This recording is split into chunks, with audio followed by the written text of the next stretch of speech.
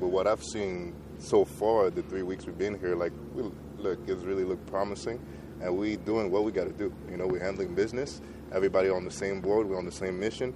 So I would tell you right now, defense really looked good. There's been a lot of talk about culture change, and Taylor talked about Ed Gainey breaking you down and as a team and saying about talking about the culture change. What have you noticed in year 2 about that culture change? Well, I noticed this year, for example, is that we really aiming for something.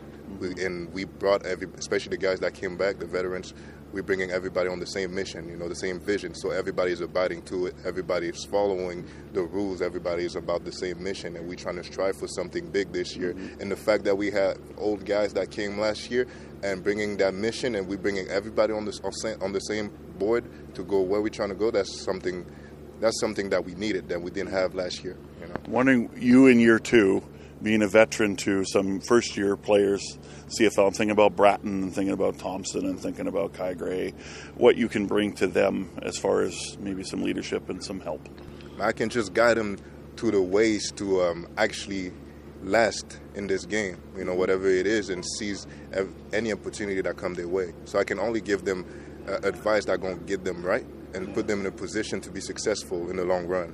The health of this team seems a lot better than it was a year ago. I mean, BC plays, Wesley Apollon goes down first play, and then you're playing Will. Yeah. And then you eventually get to Sam, and now you're the Sam. But tell me just about the overall health of this team going into the season.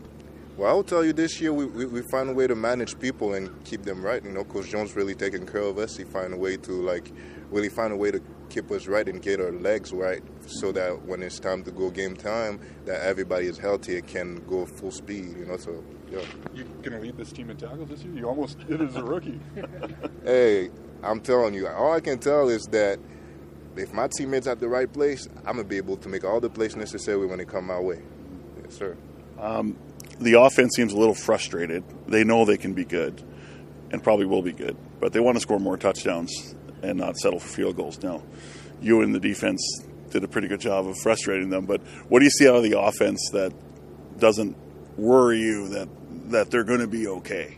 Well, I tell you that they're confident and they're working every day. You got to think it's a brand new offense that we brought a couple of new guys, and they have to still find the right chemistry. But once they get on it, there's no doubt they're going to be, if not the best, one of the best offense in the league. Yeah. And how big of a lift is it going to be just to prepare for someone else finally? Yeah, I'm going to tell you, those guys that we have, they're ready to go to war against anybody. They're not going to shun away from challenges. They're just going to attack it. And I'm glad to have those type of guys around because they just bring everybody good at the end of the day. Yeah.